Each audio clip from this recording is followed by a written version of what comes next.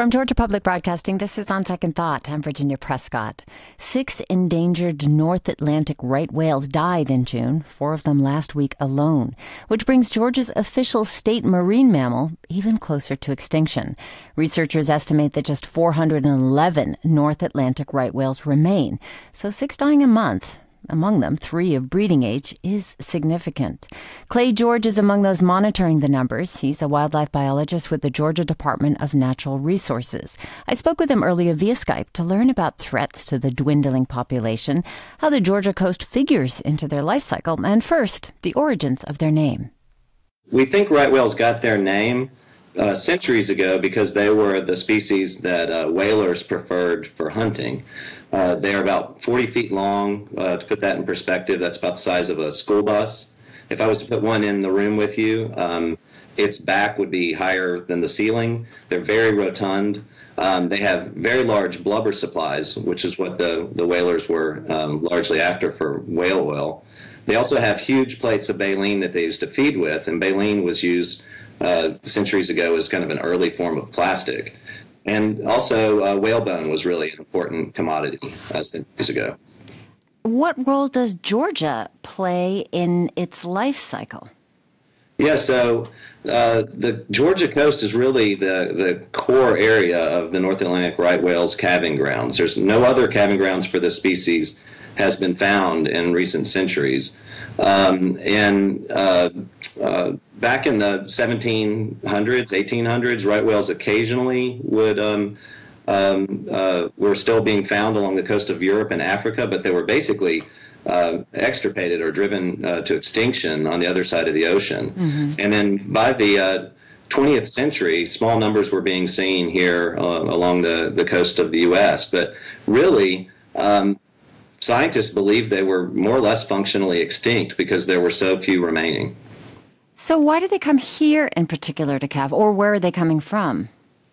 Yeah, so by the 1970s, small numbers of right whales were being seen occasionally in New England and Canada, and even along the coast of Georgia and Florida. But no one really knew where they came from or how many there were. And then a lot of exciting things started happening in the early 1980s that really led to the rediscovery of the right whale, really. A feeding area was found in the Bay of Fundy in Canada, with a couple dozen animals, including some calves. Down here in Georgia, a couple baby right whale calves washed up dead on the Georgia coast on a couple different islands, which meant that they must have been born fairly close to here. And then in 1983, the big break was that a photograph that DNR biologists took in 1979 of a mother and calf off of St. Simon's Island was matched to a female that was in the Newland Aquarium's catalog from their work up north. And that was the first confirmation that those animals must be coming here to have their calves. And then that led to some really interesting work with some volunteer pilots from Delta Airlines that volunteered their aircraft, working with the Newland Aquarium, and they started doing some aerial surveys down here, and lo and behold, they actually found mother and calf right whales. So these animals had somehow survived near extinction from whaling, battled back probably from only 100 animals, we think, or so, and were calving right here off the Georgia coast and northeast Florida coast, and it had gone unknown to science. So coming from New England, the Bay of Fundy, where are they roaming around the ocean, and what are they looking for? Well, that's one of the hard things about protecting right whales. At any time, we don't know where most of the animals in the species are. Right now, we know there are about 400 to 425 North Atlantic right whales, and we know that because each individual right whale, by the time they're about 1 year old, will develop this unique white pattern on their head that's kind of like a fingerprint. And through different types of statistical analyses and photographing these animals over time, year after year, you can estimate how many of them there are. And so for the most part, we believe in the summer months, they're up north in New England or Canada feeding on small plankton. And then for whatever reason, during the winter months, the pregnant females and a smattering of other non-calving whales will make the 1,000-mile migration down the coast to the calving grounds here off Georgia and Florida. And you, of course, are closely watching the number of calves births each year to track population growth. You filmed a video of a right whale with a 2-week-old calf. This was in January. Let's hear a little bit of that.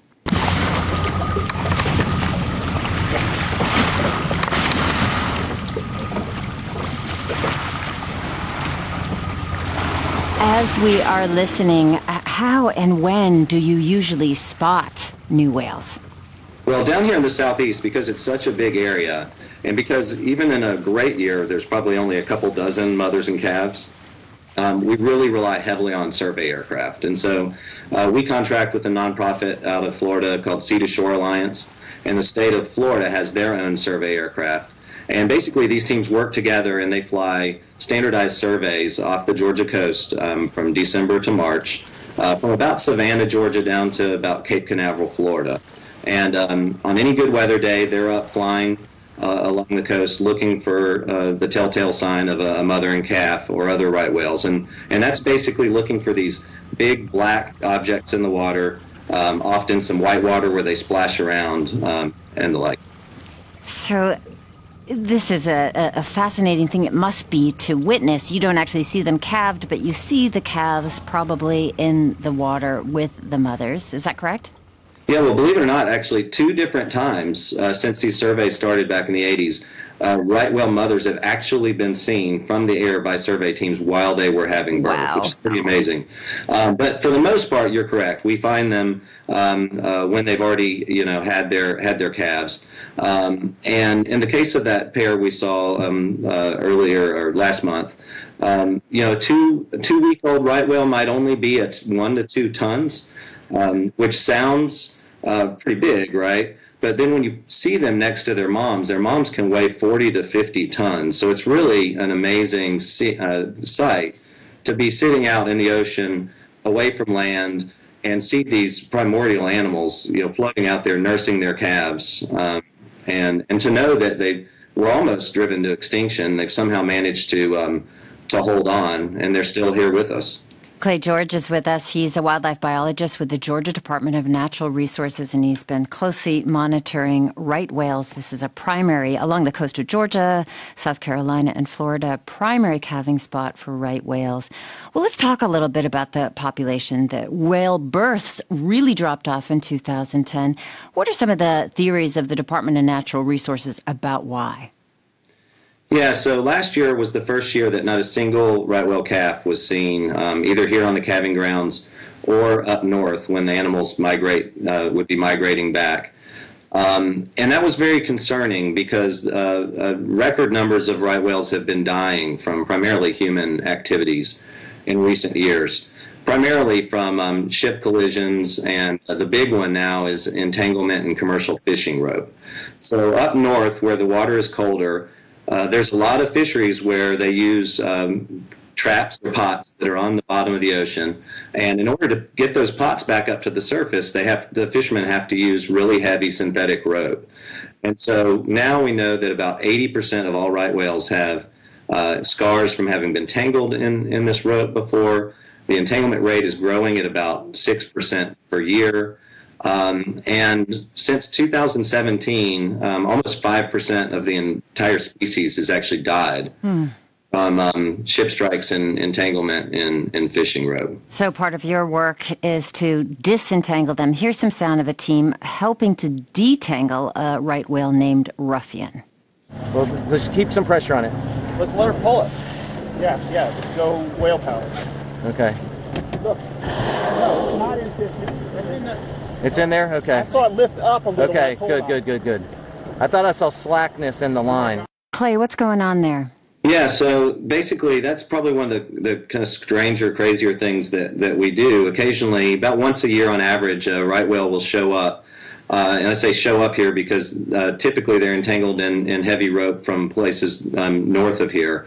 And basically, if we can't get the rope off of them in some cases, they'll almost certainly die. And so in this particular case, this right whale that we knew very well, named Ruffian, because he has all these scars from having been entangled in something back in 2008. He showed up entangled in rope. We were able to get a tracking buoy on him overnight, get out the next day with the team from the state of Florida, and cut this rope off of him. And when he swam free, thankfully, we pulled this rope up, and it turned out that at the bottom he had been dragging a 130-pound, 6-foot diameter snow crab pot all the way from Canada, over 1,000 miles. So if we hadn't just gotten lucky and found him and been able to disentangle him, he almost certainly would be dead now. So what kind of conservation efforts are being made, or statutes or bills or mandates against the use of these ropes, or are there, by the state of Georgia? Well, unfortunately, there's not a lot that we as a state here in Georgia can do, because a lot of, like I said, a lot of what is happening here is fishing that's occurring in the Northeast in Canada. But that said, most of the right whales are in federal waters at any given time. So it's really up to NOAA Fisheries in the United States to do this type of management. And there are a number of things that are being considered now that I hope will have a positive impact. And one thing that's happening is that fishermen are now working with researchers to develop types of what's called ropeless gear, where they can send the pots down to the bottom to catch lobster or crab, and basically call their buoy up to the surface only when they need it to haul the traps back. Another thing that's being developed are weaker ropes, and basically making rope so that it could break once the animals become entangled in it. And another thing that's being considered that's going to be much more controversial with fishermen is seasonal closures. That's basically the idea that at certain times of year when lots of right whales are around, you basically would just prohibit this type of untended gear from being in the water. And that's largely what we already do here in the southeast U.S. Gill nets have been banned for over a decade now because of some right whale entanglements that happened in previous decades.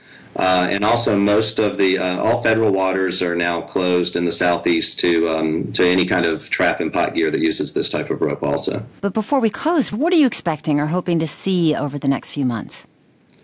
Yeah, well, we're kind of on the downswing now at this point, and so I'm afraid it's going to be another below average year. At this point, we have confirmed 5 calves. But to put it in perspective, back in the 2000s, when the population was growing and had gotten to the point of there were at least 450, maybe 500 whales, we were seeing over 24 calves per year back then.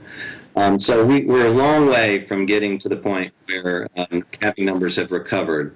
And we think that some of that is due to disruptions in forage that are occurring in the Northeast and Canada, probably from climate change and rising ocean temperatures and changes in ocean currents, and the impact that has on the food that the right whales depend on. They really can't get pregnant and have calves unless they're feeding well. And so at this point, we just have to hope that things improve and the animals are able to find their food and resume calving at normal rates again. That's Clay George from the Georgia Department of Natural Resources. He works as a wildlife biologist in the Wildlife Resources Division. Thanks so much, Clay. Thanks for having me. Well, we're letting the animals have the last word. These are right whale sounds from the website Discovery of Sounds of the Sea. Stay with us. There's more on Second Thought coming up after a short break.